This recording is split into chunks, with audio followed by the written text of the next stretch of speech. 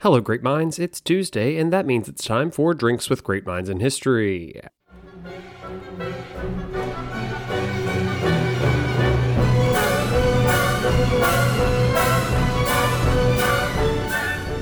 So this week was supposed to be the Benedict Arnold episode, but Cullen recently released a new series to Patreon as part of A Moment with My High School History Teacher. Entering now into Moments in Military History, Cullen walks us through various pivot points in our shared military past. The first one I aired was on the Battle of Lepanto, and I thought what better than this to release to the main feed, as it is just another round on Philip II. The Battle of Lepanto was not only a pivot point in Western history, in European history, in the conflict between the Islamic and Christian worlds. It was a pivot point in Philip's legacy, as we covered on the show.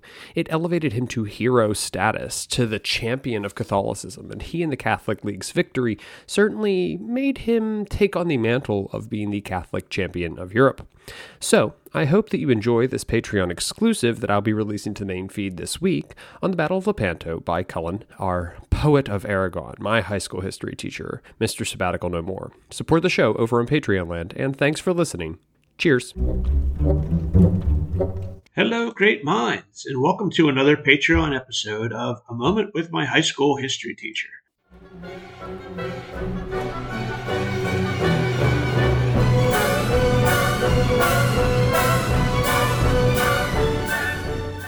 This is a wonderful opportunity given to me in which I, Cullen Farrell, Zach's former high school history teacher, get a chance to spin a few more lectures towards my former student, now turned good friend, Mr. DGMH. I'm especially thankful that he invited me to join him along in creating these podcast adventures. Of course, if you're enjoying the show, we hope you might continue to support these Patreon shorts, and we're so glad you decided to become or stay a valuable Patreon member who helps make this show possible. So really, from all of us, thank you. But first, today's topic, Lepanto, the defeat of the Turkish Navy, 1571. Oh, and I should sing the song. It's some history for you, a reason to drink for me. It's the history of the great minds that made history come to be. All right, so this is a series for our Patreon listeners whereby I share a few pivotal military skirmishes or moments in military history that may or may not have affected the path of human history. As Zach and I are often fond of saying, Zach will tell you he's not very much into military history, but I'm quite the opposite. I could have minored in that venue during my undergrad, and I've always been drawn to World War I, World War II, and all things that have to do with military history. So I find myself equally as fascinated by things like of all different time periods as well, be it knights in the Middle Ages, ship-to-ship combat in the high seas during the Age of Sail, or even the Mongolian hordes who scoured Eurasian continent on horseback, even up to the time of Napoleonics and infantry line combat. You name it. If it has to do with fighting, I probably have either studied it or it's something I enjoy. For those of you who may not know my background, I teach high school world history. And by world history, I'm talking 5,000 years, a swath of different people, cultures, conflicts from every corner of the globe. And as I tell my students, all the world is my subject, and all of its time periods are my domain, which means, really to do what I do, I have to know a little bit about something. Not too much depth, but enough, like, what do they say, content a mile wide and an inch deep.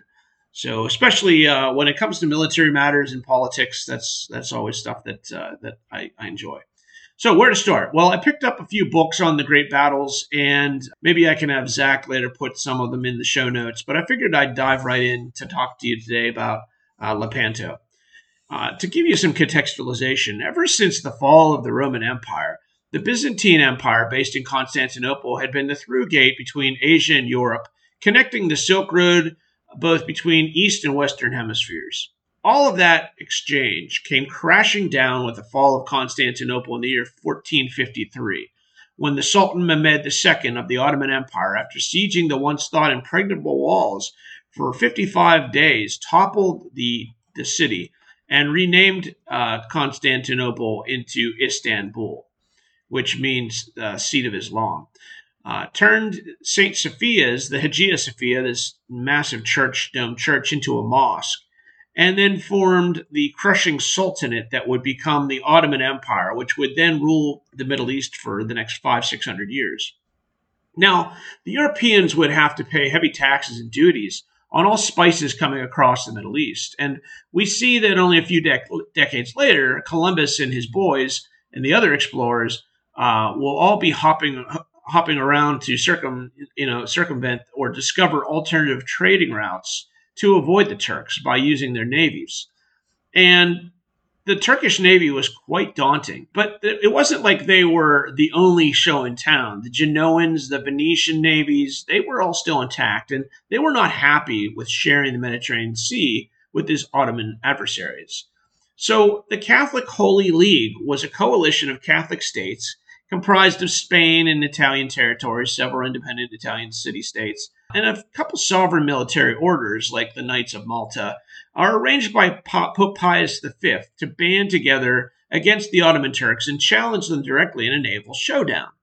Well, all members of the alliance then viewed the Ottoman Navy as a significant threat, both to the security of maritime trade in the Mediterranean, as well as the security of the continent of Europe itself. Spain was the largest financial contributor, but the Spanish preferred to preserve most of their galleys for their own wars of nearby sub-sultanates of the Barbary coast and like Gibraltar and off the coast of northwest Africa. But who would lead these this Holy League in battle?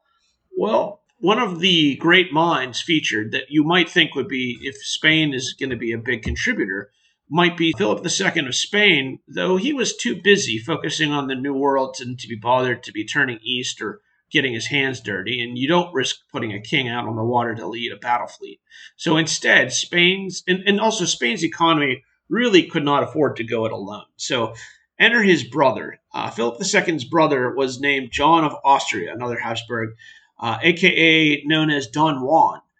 Philip's half-brother, the illegitimate son of Emperor Charles V, who had been named the leader of this naval coalition. And after long discussions among his allies, the fleet moved to Sicily, where it would rally up and other Catholic nations' ships would join. On the Turkish side, we have this naval leader called Muhammad Salak, also known, his nickname was Sirocco. Sirocco. And there was also a military strategist by I can't remember. Ali Pasha, I guess. And he was kind of one of the guys that helped them in the ground game. I don't know how good he was in the Navy here. But the third interesting character that we should mention is the Italian defector, Uluj Ali, Ulug. Uluj is how you say his name. Uluj was an Italian adventurer who had formerly been a monk and a fisherman. And then he converted to Islam and took command of a band of North African corsairs, and then, of course, raided up and down the sea coast of Italy. So definitely he became public enemy number one and very much hated. So anyway, they end up going over to Cyprus, and that's where they're going to meet up in the battle. It's near the Peloponnesian Peninsula, I guess. In Greece is where Lepanto is. And in 1571, the two navies are going to smash into each other. Now, without going into the minutiae of the battle, I'm just going to focus on three pivotal points that allow the Christian soldiers to win. Don Juan's soldiers, by this point in the 1500s, plate armor and steel. It used to be Damascus steel during the Crusades was all the rage, but now the Spanish are making high carbon steel that's really strong, and their armor, when they would board the Turkish ships, they were much more protected than their Turkish counterparts. So morale on the Christian ships was also rather high because a lot of these people that were part of the Italian fleet were free men. And whereas a lot of the Turkish galleys, I guess this would be my second thing, were that they were using captured Christian slaves as oarsmen. And during the battle, when these guys were rowing and they realized that their liberators were attacking up above and maybe going to, raid the ship that they're on, these oarsmen were like, screw it, we're not going to row. I mean, just, let these Christians do their work up above. And so having Christian oarsmen as slaves definitely will hurt the Turkish ships. In Turkish, the third thing to mention is the Turkish ships had fewer cannons compared to the Christians. The Venetian galleasses, which were made out of oars and sails, were much more nimble and could get in between the Arab ships. And of course, the guns were also on pivots, which could swing both fore and aft. So, whereas the guns were more fixed in the Ottoman ships, having guns on swivels allowed these caravels or whatever to get in between the Turkish ships. And so that made a huge difference. And so it seemed that in the end, there was three columns that will smash into each other. Each side will split their force into three, and then the center force will pivot. I think the Europeans did something kind of sneaky where they took two of their columns and rammed into one of the Arab columns and outgunned the Turks. The Turks were really in trouble because they didn't have the cannon fire, and so they relied on ramming the Allied fleet to maneuver. And like I mentioned, the Christian oarsmen, they just kind of sat on their hands or stopped trying as hard, and that made it so the Turkish ships were not as maneuverable. And Ali Pasha's, the one tactician guy I was telling you, his ship gets boarded against Don Juan's orders. He tells them don't kill their leaders, and of course they cut the dude's head off and put it up on display on the mast of the Spanish flagship. And this, of course, demoralizes the Turkish soldiers. And so the Turks will end up losing 180 galleys and 60 galleots, and there's damage to the Christian ships was quite minimal. I think only 11 Christian galleys were destroyed, so it was a total mismatch. The Turks will lose about 30,000 men, and the Christians will lose 9,000 from boarding and whatnot. But among one of the 16,000 Christian wounded was Miguel de Cervantes. I'm probably mispronouncing this. Sorry, Spanish people. But if you know Miguel was the guy who will later in life write Don Quixote. And he was a soldier on board one of the Spanish galleons, the Marquesa. And although he was stricken with fever, he refused to stay down below, and he will end up coming up above deck and will join the thick of the fighting. He will get shot twice, wounds in the chest, and a third rendered to his left arm, which will render his left arm useless for the rest of his life.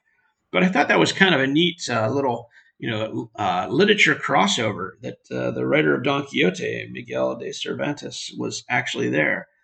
And the Turks will, oddly enough, because the Turkish Empire, the Ottoman Empire is so powerful and vast, it's kind of funny.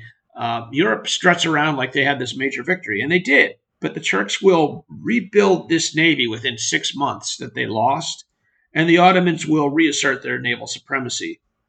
But I think what the takeaway of this was to show that, hey, the Ottomans can be hit. To kill a king, you have to hit a king.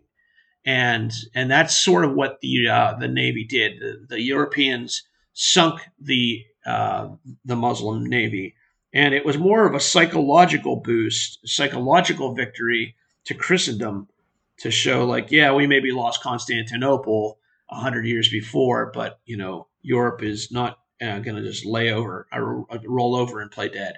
So anyway, that's the significance of Lepanto.